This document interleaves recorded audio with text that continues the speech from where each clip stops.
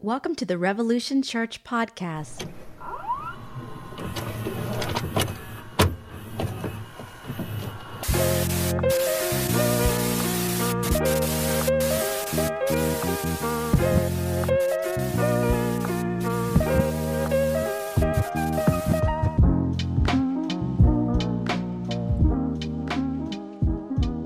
Welcome to this place.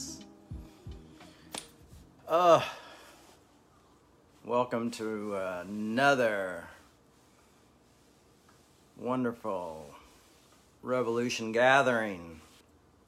So have you guys checked out the YouTube channel yet? It's Revolution Broadcasting is what we're calling it. And I think I put the last link on here was that. We are trying to steer people over that way a little bit. We might start doing the service there live as well. We will eventually. But if you got friends and family, let them know that they can check out our services on our YouTube channel, Revolution Broadcasting. And so Josh had to put the last talk we did up on the Revolution Broadcasting, and we did the Q&A, so we did the split screen, and it looked like a badly dubbed movie. Our voices weren't matching our mouths, and so he fixed it up. And so we should all thank Josh for that very tough editing process. I can't imagine how tough that was to try to figure that out. So thank you, Josh, for doing that wherever you are this morning. I was at the fair yesterday all day. I've never been to the Washington State Fair. It was just me and the kiddos. Me and my two kiddos, Minnie and Milo.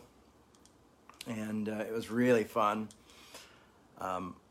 Almost the best part was when we parked the car and they saw all those roller coasters and the twirly things and stuff, and they got so excited, And there's nothing like that, man, when your kids get excited and we're walking and they're talking about all the stuff they want to do. And then we did this really big slide, that you just slide down on. And they were like, oh, we want to do the roller coasters and we want to do this. And once we did that slide, that freaked them out enough to be like, I don't think we want to do any of the scary rides. But yeah, there are little kids' fun houses that they got to go through that Dad was able to not go through. We did a couple of, we did like this 100-year-old merry-go-round. That was really cool. We did a regular merry-go-round, and then we found a 100-year-old merry-go-round, so of course we had to do that, and we had to do it twice. And that was really fun. We had a good time yesterday. Ate a lot of weird food, but not very good. Like I'm going to say right now, Minnesota State Fair in its food game is winning big time. The Washington State Fair needs to up its food game big time. Like big time. It's like not very good. No cheese curds. What's the deal? No cheese curds? No fried cheese curds? There were no pies on sticks. There were no mini donuts.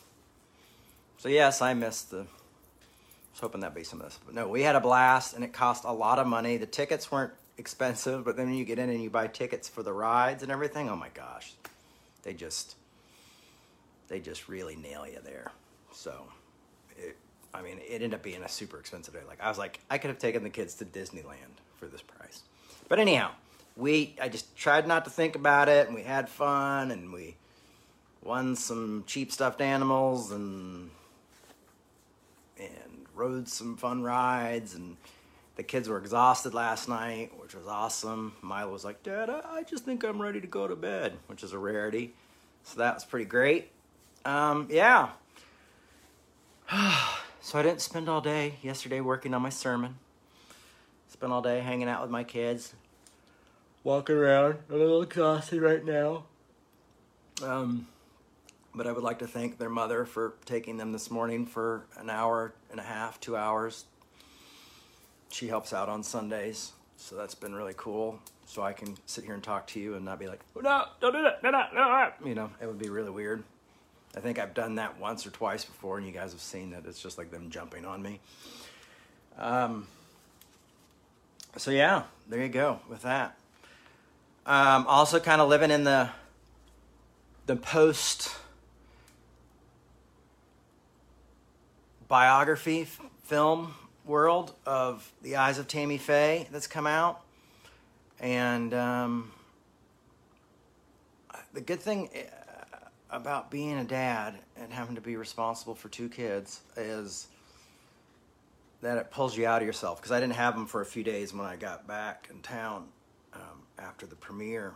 And I kind of went into some darkness, you know, just some depression, and was like very, very tired and, you know, not sure what to do, and went and talked to my analyst and all that stuff, and was still just like really tired. But when your kids come along, they kind of pull you out of yourself. That's really nice. That's really great. So I'm excited to be with my kiddos this weekend and just be crazy. Headed out to Belfast next month. Very excited about that. Me and Pete and Helen are working on a documentary on my mom. It's like constant Baker stuff. I guess I've just accepted it. We're working on some stuff that I think is going to be really exciting, and I know it's going to be exciting. Some good things are really coming our way and coming out of this, what we're working on. Sorry, I keep yawning. That's just unprofessional. I don't think they teach that in communication class and public speaking, to yawn a few times. But yeah, so getting ready to do that. So that's exciting. I'm really excited. I love Belfast. I've had to put it off for almost 2 years now, and I try to go at least once a year. So I'm really excited about that, and gonna spend a few days there. So all my Belfast friends, what? See you soon. I mean, I love Belfast. It's like I would love to live in Belfast. It's great. Matter of fact, I think I'm going to do a service from Belfast. So I'll make sure we have something really cool in the background. So yeah. A lot going on in social media. Jessica Chastain won an award. I think it's called like the Silver Shell Award for her portrayal in Europe for my mom. And that's crazy because in Europe they don't, know too much about my family. So that was really cool to see her do that. Anyway, lots of articles, man. It's just like you just, it's so weird to relive this. The nice thing is to kind of relive it with more of a restorative narrative that goes through this stuff with my mom. But it's also frustrating to relive the negative stuff, and because I always want to cover that. And what really drives me crazy is the inaccurate explanations of things. Like I don't think I've ever seen anyone get the charges that my father was charged with, why he went to prison, right, ever, once, Because they always put like this big money number, and it sounds like he stole all this money. And my father was never charged with stealing money. And they're like defrauding people, but it was like, one day I'll explain it to you guys. Maybe we'll explain it in this documentary. I'm not going to work on that now, but it just gets kind of frustrating. But anyhow, and it gets frustrating to see that in all areas of the media. So it's not just, like seeing it in your own life, but it's seeing it in other areas. I really like Russell Brand. I don't know if you guys follow Russell Brand, but I highly recommend checking out some of his stuff because he really, really,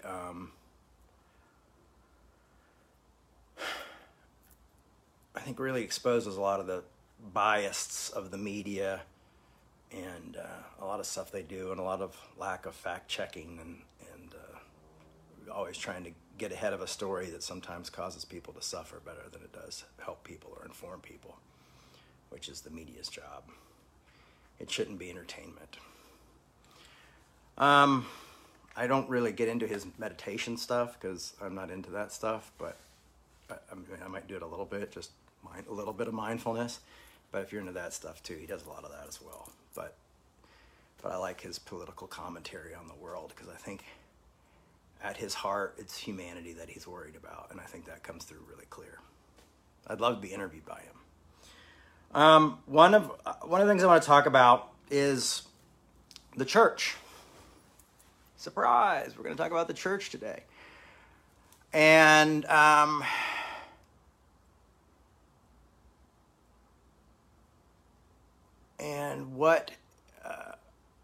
what some of the issues are with the church. I see some questions coming in. I'm gonna we do Q&A at the end, so guys, I'll try to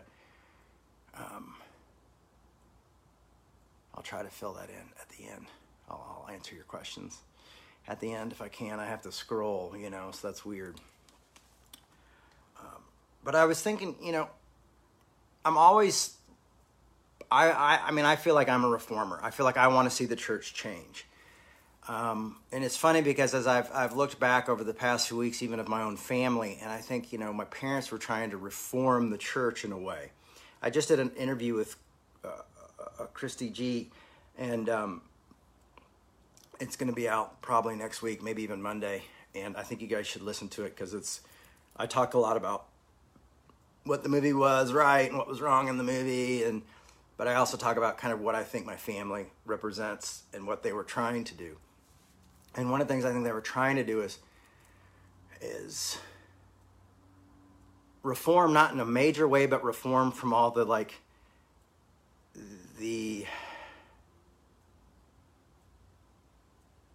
legalism. Like, they wanted people to be a little bit more freer from legalism.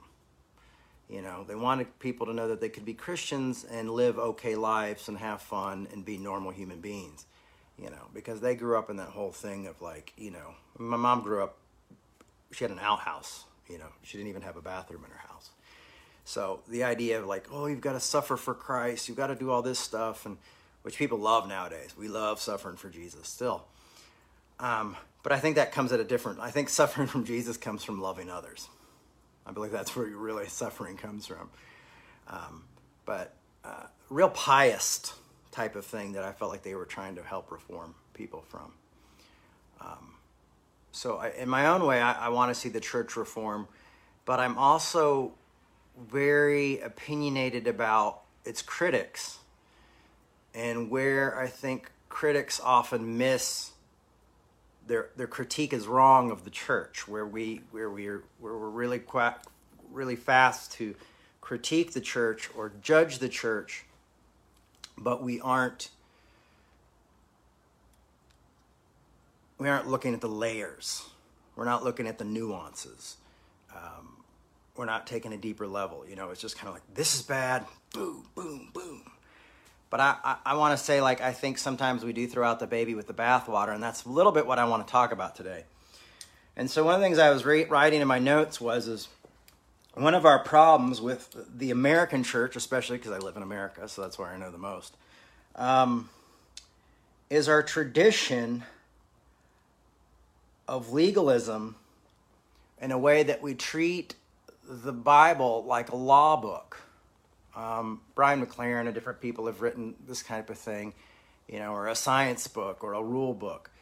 But, in a court case, when people are they're like, what, can we do this? I think I found a loophole. And they always pull out a book from a big bookshelf, and they're like, yes, right here in Billing versus Donna, this happened, so we could do this. We can do this here, and sometimes that's how we treat verses, is here it says, and then how we interpret the law, and we create it into a law. And I think that's often, and it's not just legalism, but it's literalism as well. And setting up standards or rules that one needs to meet, we have this this kind of this is what it is to have to be saved. And what was making me think about this the other day was a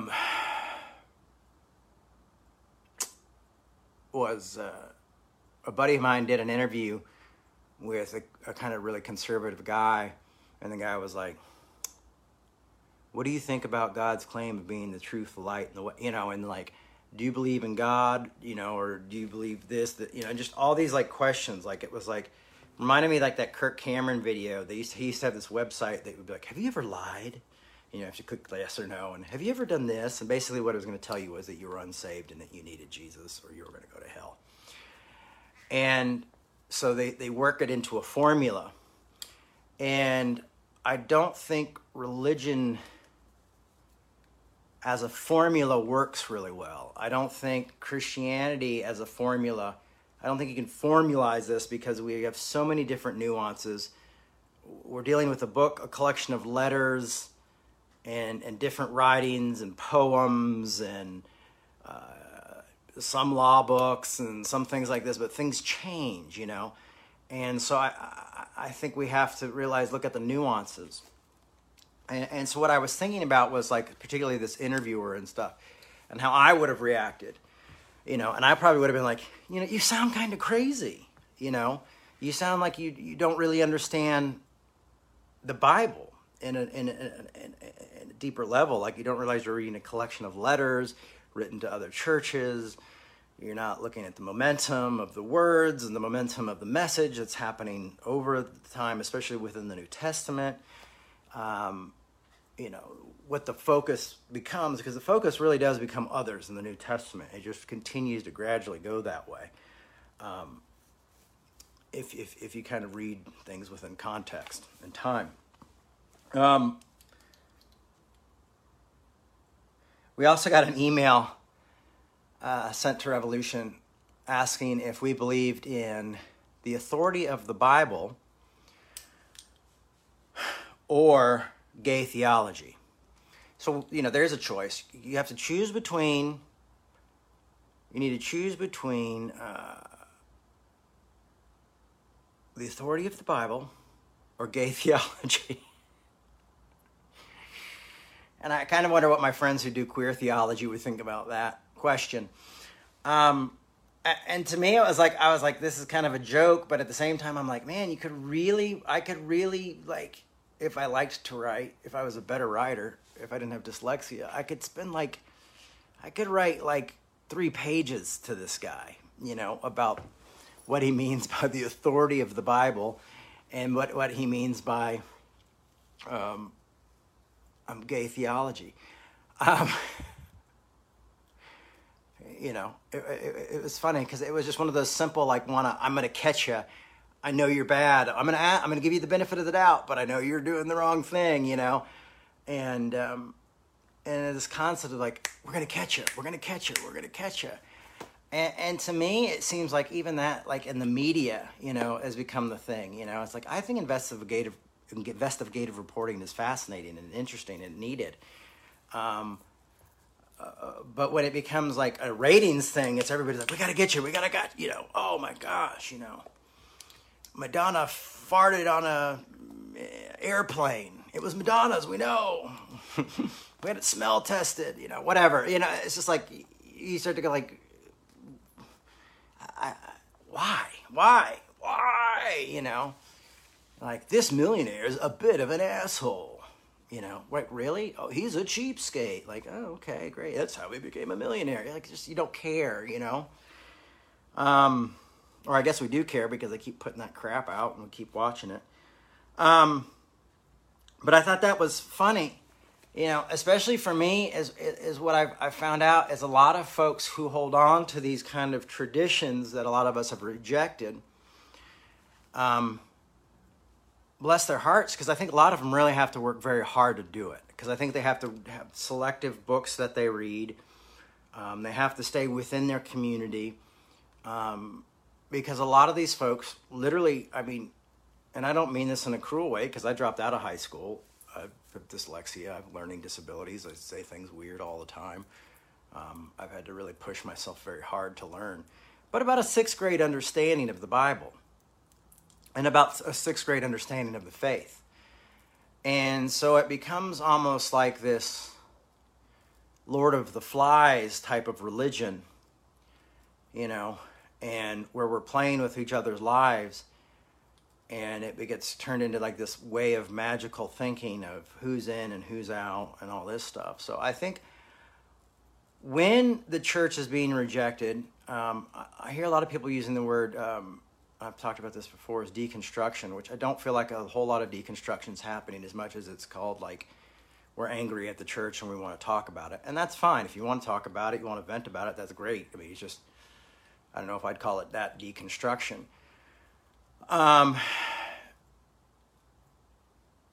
You know, a lot of it is just uneducated people who don't understand what the Bible says and what the Bible's talking about and what the history of the Bible is, and don't understand their faith, and have tried to tame it, to neuter it, if you will, to neuter the faith. I honestly, you know, I always beat on the pastoral epistles, but I believe those were added and written later because it wanted to corral, if you will, Paul's message. That Paul's message was a little bit loosey-goosey, that it didn't have enough boundaries on it, and a little bit too free. So we need to put boundaries on this message of inclusion. We need to put boundaries on this neither male nor female thing. You know, we need to get boundaries on, you know, I sin when I go back into the law, you know, love is this and love is great, and loving your enemy and loving your neighbor, and it becomes so focused on loving your neighbor that, you know, it's like almost God becomes the second thing, and then you start to realize that, oh, if I love my neighbor, I love God. You know, people are like, we've got to corral this because there's not enough rules for us to control a whole group of people if we do this. And that's the problem is it's human nature to want to, you know, you get into these big churches and you want to lead, but you don't realize it's like, I'm here to lead, you know, we think I'm going to lead the flock and all these people, but you don't realize it's like, I'm going to lead the people I pay to be here. I'm going to lead them the best of my ability. And I am going to give the best advice and recommendation I can to the people who attend the church. Because pretty much, honestly, I think the shepherd probably is Jesus. I think I'm here to just be like, here's some things that I'm thinking about.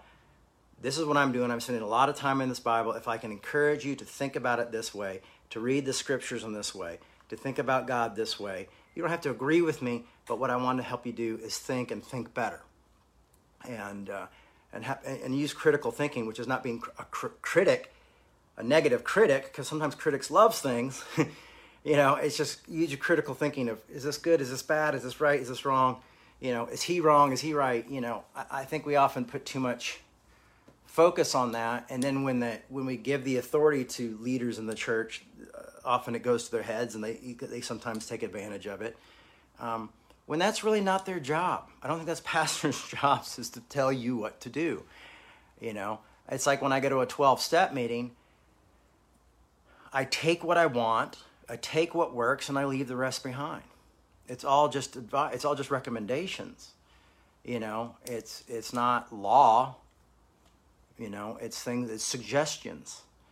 And I think we've got to look at church as more of a place where we get suggestions by people who maybe are studying the word. But the problem is sometimes the people who are speaking on behalf of Christianity don't really know what Christianity is, don't see the nuances, don't see the stories, you know, get in that train of thought of where they've got these 5 verses that they care about, and that's what they do, you know.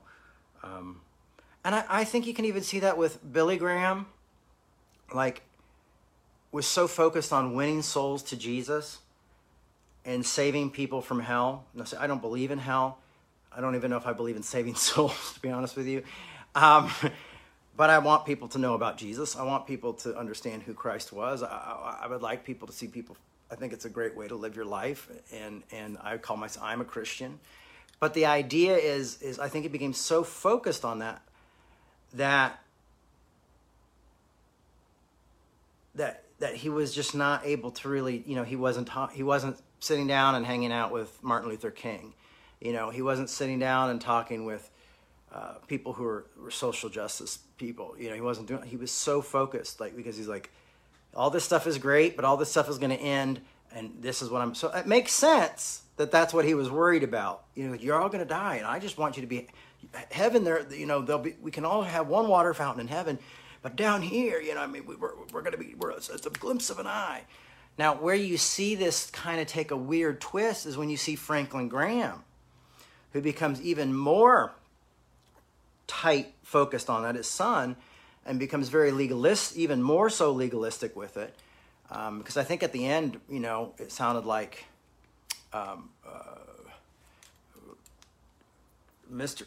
Dr. Graham was becoming more, Reverend Graham was becoming more of a universalist, to be honest with you, when in his older age. If you hear some of his stuff, Billy Graham seemed to be going. But Franklin, I think, went to this next, what he felt was the next logical step was, we've got to save people from hell. So if you watch interviews with him, he'll say stuff like, well, you just need to believe in Jesus as your personal Lord and Savior, accept him into your heart, and you'll have Christ in your life. Now, he gets involved in politics, and he gets involved in all this stuff, and he's very conservative. But I think I'm going to give him the benefit of the doubt and think he genuinely believes that he has to save everybody from hell, and that somehow being liberal is going to send people to hell, and he doesn't want people to go to hell. So he's just become such a jerk about it, and so judgmental about it. But that's what happens is that it's like capitalism. As we see capitalism start to wind it, like there's been times where capitalism seemed really great in the world. Not a lot of times, but sometimes. But now what we see is we've got like 5 billionaires, and the rest of us can barely get jobs or pay our rent, and we're working our lives through. And it's like, oh, okay, there's Facebook and Walmart, and and I have to shop at these places because I'm so poor I can't afford not to. This is what so in that way, that message, you start to see the fruit of those messages being negative.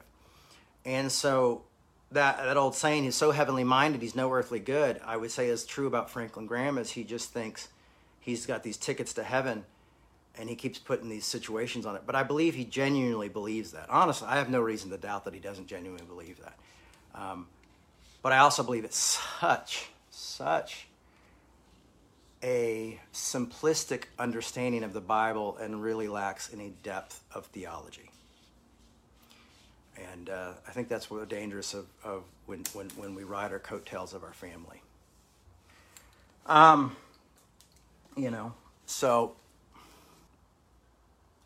So one of the things is what I'm looking at is what most people are rejecting is an uneducated view of the faith, is maybe a family tradition, a Puritan tradition, an American tradition, a scrambled tradition of people who have been simple but know how to work hard and build big ministry. That's what my parents were. Simple. They were puppeteers, but my dad was just really good at what he did. They didn't even put TBN. My dad built all these major churches. The guy just was like, they'd get rid of him, he'd move on to another thing, and would just get bigger and bigger and bigger. He was just really a talented, hardworking human being who had like this laser focus. I don't know how he did it. Honestly, if I could just, if I knew how I did it, I'd be like, I'm going to do just a quarter of this so we can just be okay and have a building and everybody gets paid. I would just do a little bit. Just give me a little bit of that. I don't know how he does it, Even now he's on television and doing all this. People are like, oh, he's a con artist. I'm like, well, if he is a con artist, he's a talented one. He's not conning like an extra French fry at McDonald's or something. He's really able to build things. But the problem is a lot of these guys got lucky, or they're hard workers, and they're not theologians. They don't understand these things, and so the problem is the gospel becomes very rigid.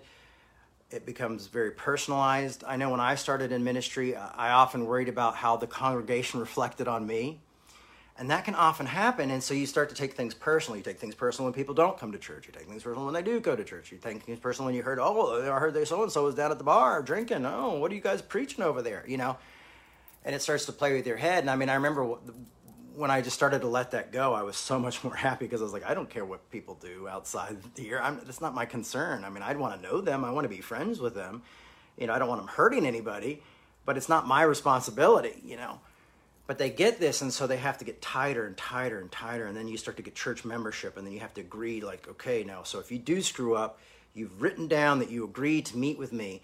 And then it gets on, and if you don't agree with my theology, we're going to kick you out of the church. Yeah, so it all becomes really this like legalistic law system that Jesus came to abolish, that Paul came to abolish. Jesus fulfilled, Paul's abolishing. You know what I mean? It's like, you know, even James and folks like that are saying like, these aren't the important things. And we miss it. And we recreate it. And then people come and subscribe to it and get angry about it. And this is the one thing I would like to see more of, is people taking personal responsibility, who are so angry at the church, but who take personal responsibility for being the ones who walked in the church. You know, you also play a part. Like, we're all play a part in the church. You can't just sit and point the fingers. Like, did someone put a gun to your head and make you go to church on Sunday? You know, well, my parents did. Okay, I can get that. My parents did. I get it. My parents made me go to church. I hated Sundays. It's like Saturday was my only day. But after that, as an adult, like, you know, did Mark Driscoll come to your house and put a gun to your head and say, come to my church every Sunday? Or were you like, oh man, there's really attractive people and I'm making a lot of friends here, so I'll go there. You know, and now you're like, I hate the church because of Mark Driscoll. Well, Mark Driscoll's kind of a shit pastor. He's not very nice. He's not very loving. He's a good communicator, but his theology is very angry and very not neither male nor female or Jew nor Gentile, not slave or free. You know what I mean? He's got a very select group of people who are in and who are out. You know? So we all play a part in this, but when we do, it also releases that us, again, from magical thinking of going like, you know, or this concrete thinking of like, they did it to me and I'm the, you know, it's like, no, you participated in it. You know, you participated in the situation. No one's making anybody, you know, but you know, like, I mean, it's great. Yeah, I want to, you know, I think of that Green Day song, I want to be a minority, you know. Often with Christians, like, we want to be the victims, you know. Whether it be a persecution from people who aren't Christians or persecution from people who are Christians. You know, we've got this thing of like, ugh. And I've suffered by a lot of Christians. I mean, I've had Christians say horrible shit to me in my life for no reason. But I still don't want to attack them. I want to see them change. I want to see them grow. I want to see the church become a better place. You know? So... You know, it takes two to tango, folks, and we've got to use our brain. You know, there's just no movie villains out there. You know, we want it. I see it. I see it on the left where we just put, he was manipulated. He did this and he did it. You know, I mean, I believe that happens to children, you know, but I'm talking about adults, you know, and a lot of us don't want to, and maybe this is a hard thing to say as a pastor. This is a very pastoral thing to say, is that we've got to take personal responsibility for our stuff. I would not go to church if I did not pastor one. And I don't like the word pastor, and I don't consider this a church anymore. I consider it a gathering. You know, there's two reasons that a gay person should go. Well, there's two reasons a gay person should go to an anti-gay church. If they really just like it and want to be there and they can just let it slide and that's their thing and the worship's really good or the friendships are great and they want to do that, fine. I would still say don't go. Or second, they're like, I'm going to stay and I'm going to make a difference and I'm going to change this place. There's another. But you don't need to stay in a place that's beating you over the head. And maybe you have people telling you, oh, no, you need to stay. Don't. You don't have to. You literally can sleep in and it feels fantastic. You can watch this on whenever you want. If you even like the church that's making you feel like shit, you can listen to their tapes or watch them online later and not go and feel like shit and not buy into it. I'm just saying, like, live life well because it's so short and we have so little time here. And I think we have to speak truth to these folks. And, you know, so this guy who wrote this letter, I mean, I just basically, it would be easy for me just to give them a phone call and say, listen, I know what you're doing. I don't think it's nice what you're doing, you know. And I don't, the authority of the Bible has zero authority over my life. The Bible directs me and guides me and tells me to love my neighbor as myself, and I choose to love my neighbor as myself because I feel like that brings me closer to God. One of the closest things I've ever felt to Jesus is when I felt like God had abandoned me in my darkest hour. And I all of a sudden felt connected to Jesus, the human, on the cross saying, my God, why have you forsaken me?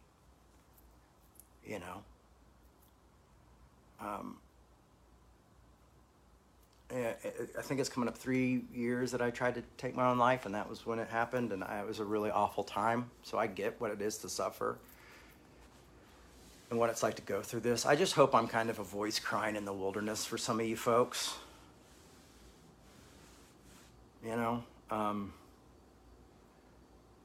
Because a lot of you have been hurt in the church and by the church,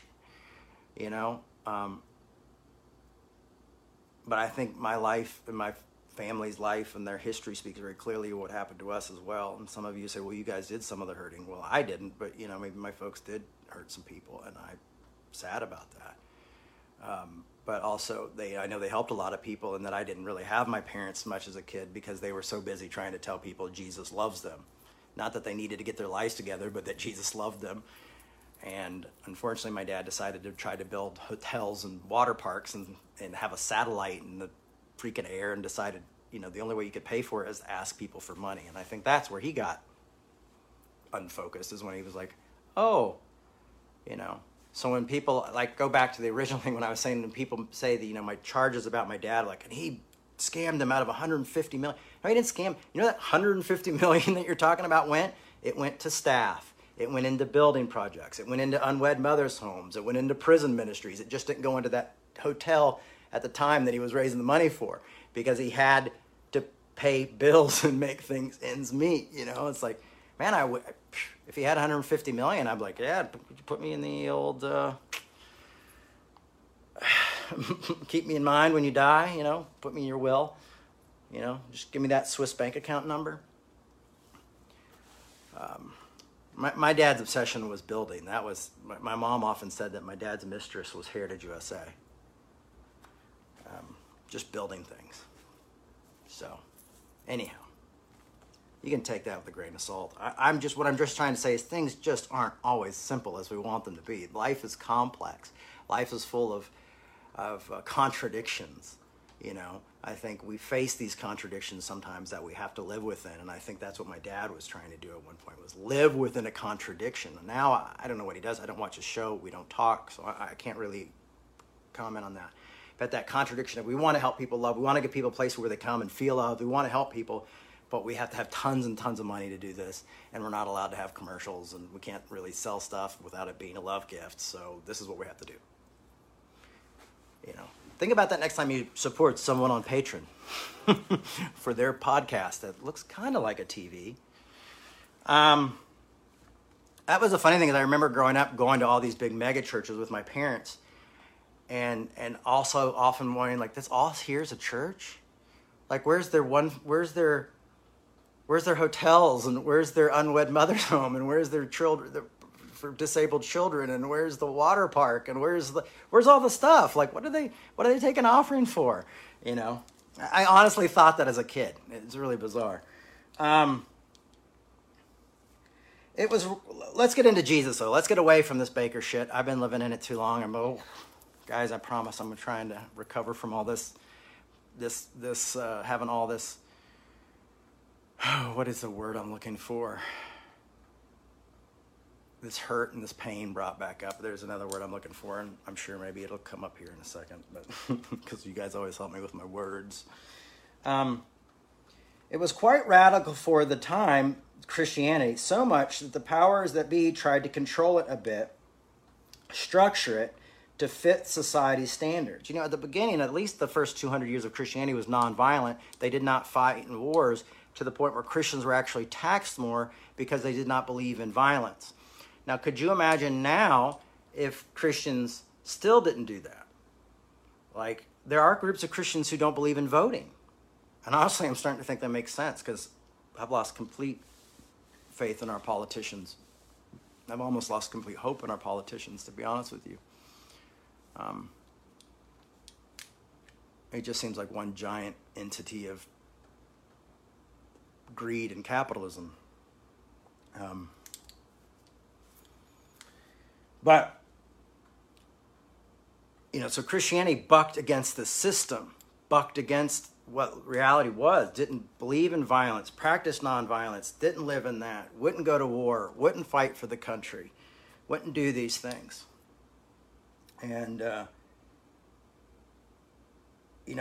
but the powers that be, the different leaders who came in, and when they adopted Christianity as the official religion of the country, and, all of a sudden, that's when they had to put more parameters on Christianity. And so Christianity starts to change because it becomes a part of the system.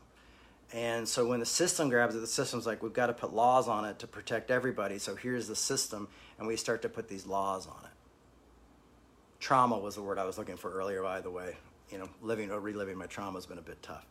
But, so we create rules and regulations and laws to put around the idea of faith and what it is, to keep it controlled, to keep it out of hand, to keep it in our hands, to make sure that we're always the last word who says it.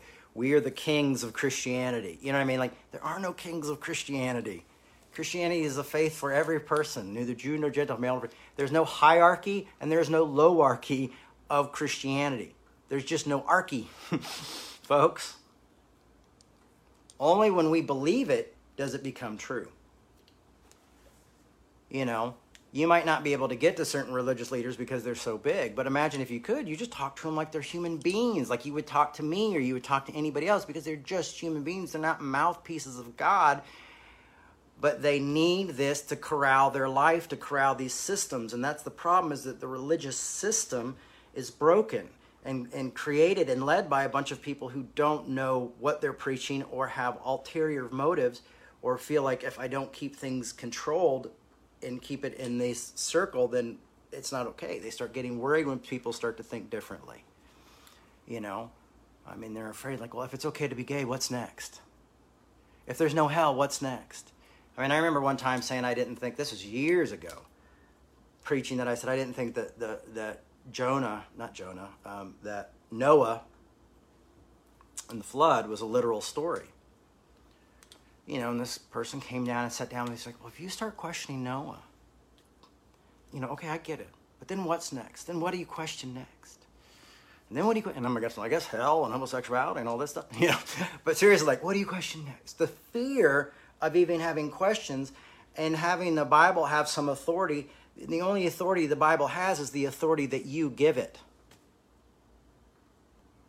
I'm sorry, I'm trying not to read all these things while I'm talking, but we'll get there.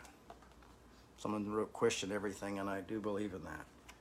And that's what I did, and that for me is what became deconstruction, became questioning everything and looking into Greek and Hebrew and looking at the laws of the times and the customs of the times and understanding what they meant and what they were saying and who they were talking to, and it really changed things for me.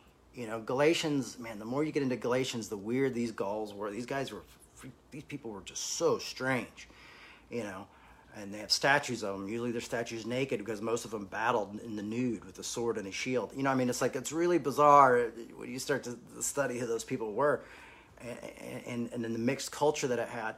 So it's interesting when you take a deeper look.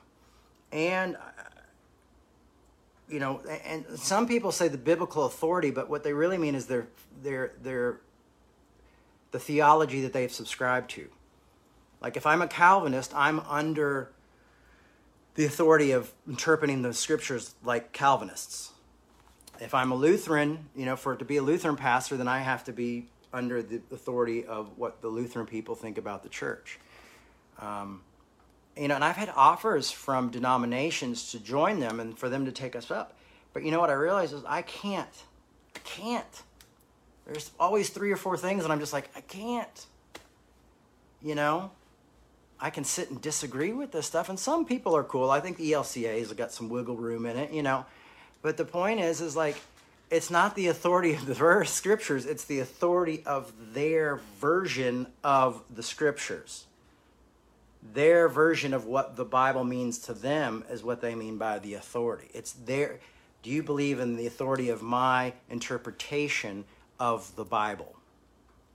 Because my interpretation of the Bible says it's not okay to be gay, because I agree when they changed the word, can't remember the word it was, but when they when they added the word homosexual in 1948, that's my truth. You know, like when they added that word, you know, then that's my authority. You know, when that got put in there, even though there was really no concepts of what sexuality was, even though that's mind-boggling that came from psychoanalysis, still, because we just take it for granted, we think, oh, it's just natural, like capitalism is natural. You know, like you buy something and you get something and everything's fine, and nobody becomes kings and flies to space for fun. You see what I'm saying? This coming through? Where's the camera? Is this thing on? I like that Jesus changed things. And this is where I'm going to end it with. When Jesus... I love it because some of my more progressive friends are like, you know, Jesus didn't come to start a religion. You know, Jesus wasn't a Christian, man. Like, that's a cool one, you know. Jesus wasn't a Christian. Kind of reminds me of the shirts I used to see at the Christian festivals that said, Jesus farted. Like, oh, I bet you he did.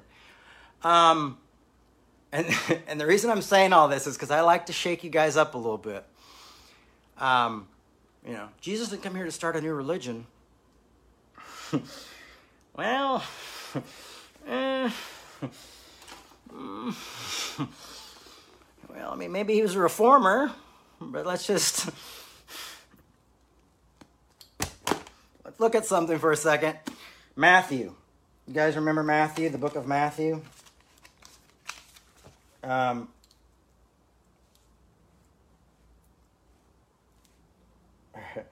See, when Jesus started, we have the Beatitudes. You all love to talk about the Beatitudes, right? But what about the you've heard it's? That's my favorite part, is the you've heard it's. You've heard it said. And that's when you start to go, what was Jesus doing? You know? Because we get the Beatitudes. I love that the Beatitudes in some ways have become a very great thing, but also kind of a distraction. Because everybody's like focuses on the Beatitudes and then forgets all the parts about how hard it talks about loving your enemy and doing things like this. They'll be like, the Beatitudes, man, that's all I listen to. That's all I read. I'm a red letter Christian. I was a part of I honestly feel like I was part of the original red letter Christian group, you know. But the more I kept thinking about it when I was sitting in those meetings and going like, wow, I'm really super Paulinian. You know, I really like the red letters, but I also like the black letters too. So maybe I'm a black letter Christianity. I mean, I really like Paul. I don't think I could have understand Jesus without Paul. I think Paul almost gives a better interpretation of what Jesus meant than some of the Gospels. I don't care. I said it. Because I think grace, the concept of grace, when I go back and look at it, it becomes clear. I just needed it. I needed the two to work together. It's like TNT, you know. Boom, you know, like I needed that.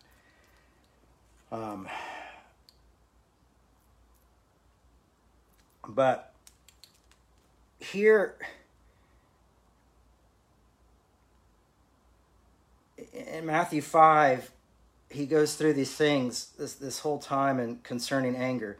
You know, it says in Matthew 5:21, it says, you heard it that it said that those in ancient times, you shall not murder, and whoever murders shall be liable to judgment. But I say to you that if you are angry with a brother or sister, you will be liable for judgment.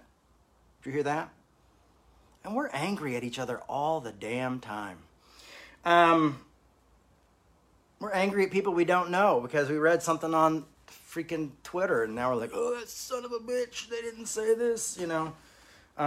We aren't really very patient with each other either, and that's a whole nother talk. And then over at 27, he goes, you have heard that it said, you shall not commit adultery. But I say to you, everyone who looks at a woman who has already committed adultery with her and with lust in his heart. Oh, that's a tough one. And then 33, again, you have heard it said that we should, the ancient times, you shall not swear falsely, but carry out the vows you have made to the Lord. But I say, you do not swear at all, either by heaven or by earth, the throne of God. I mean, it goes on to say in 38, you have heard that it was said, an eye for an eye and a tooth for a tooth. But I say, you do not resist an evildoer, but if anyone strikes you on the right cheek, turn the other cheek. Goes on to say in 43, you have heard it said that you shall love your neighbor and hate your enemy. But I say to you, love your enemy, pray for those who persecute you, so that you may be children of your Father in heaven. And that part, the last part of that I love, is says, be perfect, therefore, as your heavenly Father is perfect. And I really honestly believe when the Bible tells us to be perfect, it's just saying if you want to reach perfection, love your enemies. So there you go.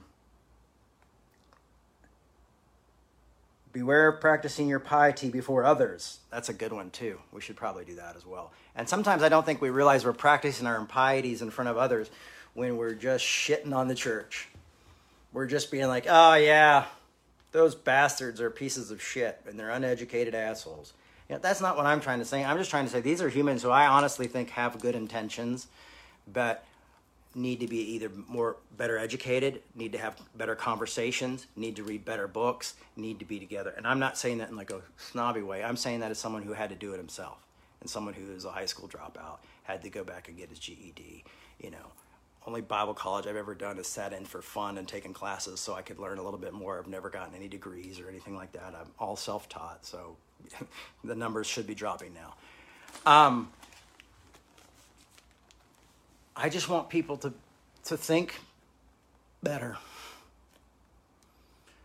and I want to see people who reject those who maybe aren't thinking well, not to act like those people who aren't thinking well. Don't turn around and just crap on them. Maybe give them a few books before you go. Maybe try to have a conversation. If the conversation doesn't work on, then knock the dust off your shoes and walk on. I remember my dad said, son, if you ever leave a church, he told me this when I was a teenager. He said, it's not up to you to destroy the church. Don't destroy it. Don't sow discord. Just leave. You can tell them why you're leaving. You can tell them why you're going, but it's not your job to destroy them. And for some reason that stuck with me. I don't know if it's right or wrong, but could be right, could be wrong, but it stuck with me. So Jesus did come and change things. Jesus changed. Jesus came and said, the book of the law, the Torah, says this, but I say that. So I think he may have been saying, I'm changing the religion. Maybe I'm starting a new religion, or I'm bringing this religion back to what I think it's supposed to be. Right? So Jesus was changing things. Jesus said, no, don't kill your enemies. It's not eye for an eye anymore. Don't just love your neighbor and hate your enemies. I want you to love your enemies like you loved your neighbor. That changed things. That's why I subscribe to Christianity, is because Jesus said, you've heard this, but I say this. So what I have to do now is I have to look at ways on my enemies. How do I communicate with my enemies in love and help them not be my enemies anymore and not hurt other people? How do I help change them without destroying them? How do I reach out to them without hating them? I love it. Martin Luther King said, never let anybody pull you down far enough to hate them. And my mom used to talk about how there was this law thousands of years ago of when you would kill somebody, they would strap them to your back. They'd strap the dead person to your back, and you'd have to carry them around with you. And they would start to rot. And as they started to rot, it was not just smelly and gross. You would start to rot. And you would start to die along with them. But you would be the living dead. and you would be smelly and maggot infested and all this as you walked around with this dead person on the back. And she used to say she used to carry Jerry Falwell on her back, and she had to let Jerry Falwell go. Interesting thing. I was in Applebee's with my mom when we found out Jerry Falwell died. And me and my sister were both, like, I was relieved. My sister said, ding dong, the witch is dead. And my mom started to cry. You know, my mom started to weep. And that really blew me away. I was blown away by that, because this was the one person I knew that she considered an enemy, and someone that she really struggled with forgiving. But somehow she still was able to mourn the bit of humanity he had, and realized that even as we sat at that table, broken kids, broken woman, we still were grateful enough to be who we were, and that we wouldn't be who we were without our enemy. And there's something to be said about that. That sometimes our enemies might even deserve a thank you letter for putting us in a better place, or for keeping us from becoming them.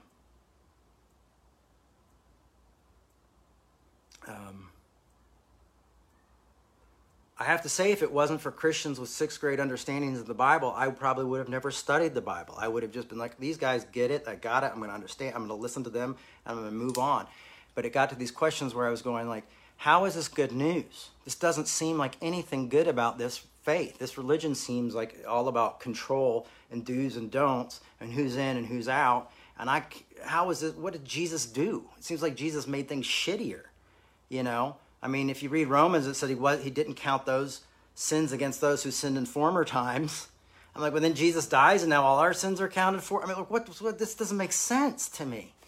And so I had to look into it, and I had to study it, and I had to deconstruct shit.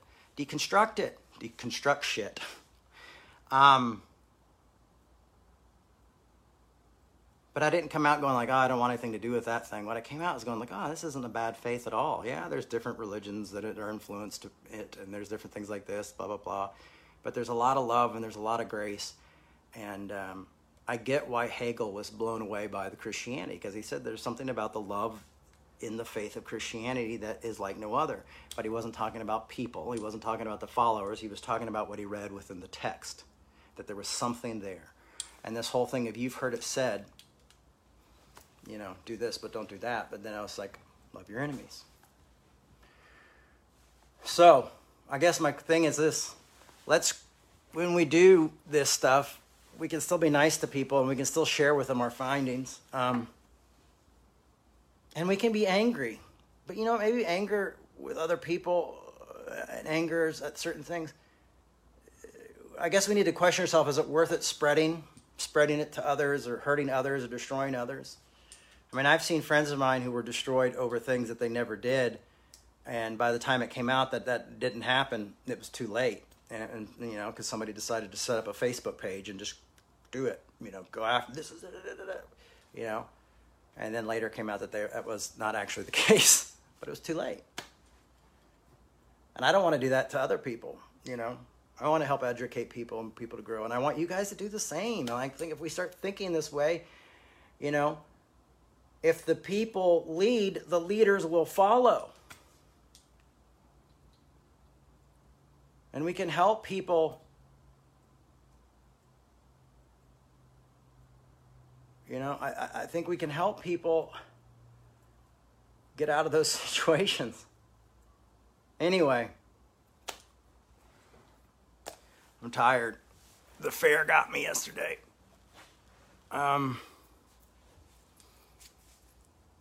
Loving people isn't easy, and I think that's what's kind of cool about my mom, and why people are even so interested in her, is that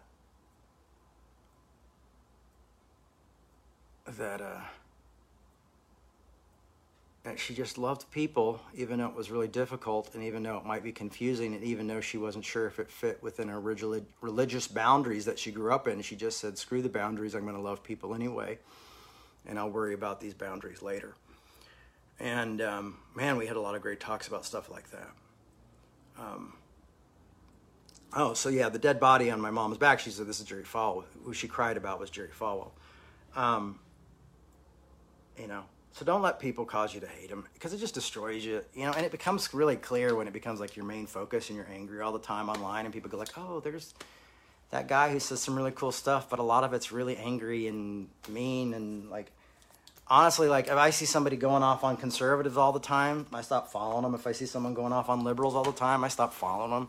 You know what I mean? I was like, I don't care what side it is even. I hate to see bitterness, man. Bitterness breaks my heart. And some people who I really respect, I've reached out to and said, you're better than this. And I'm telling you this because I respect you.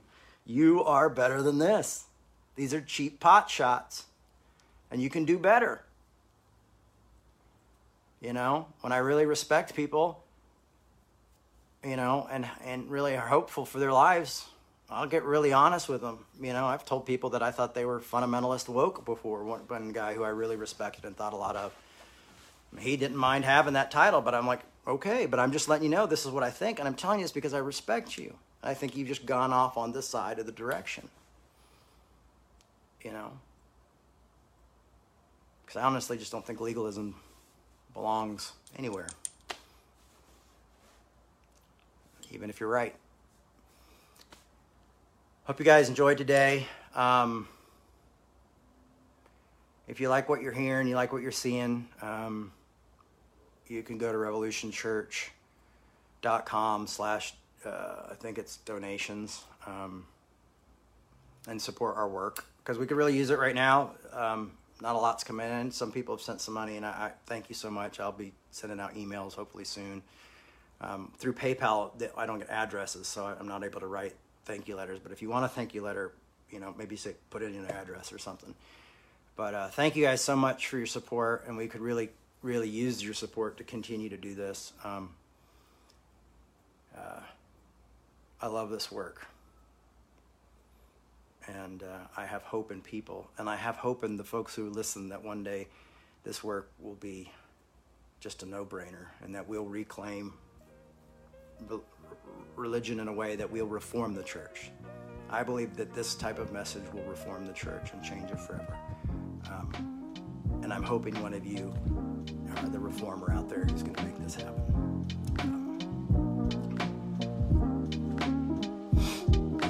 I'm really busy being a dad. Love you guys, and thank you for listening.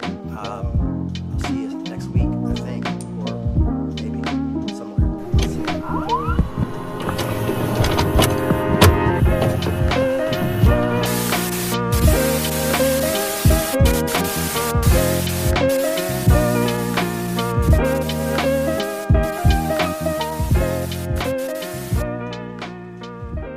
Thanks for listening. We hope you enjoyed this podcast. To make your 100% tax-deductible donation today, please visit revolutionchurch.com/donate. You can also learn more by clicking the donate section on the website.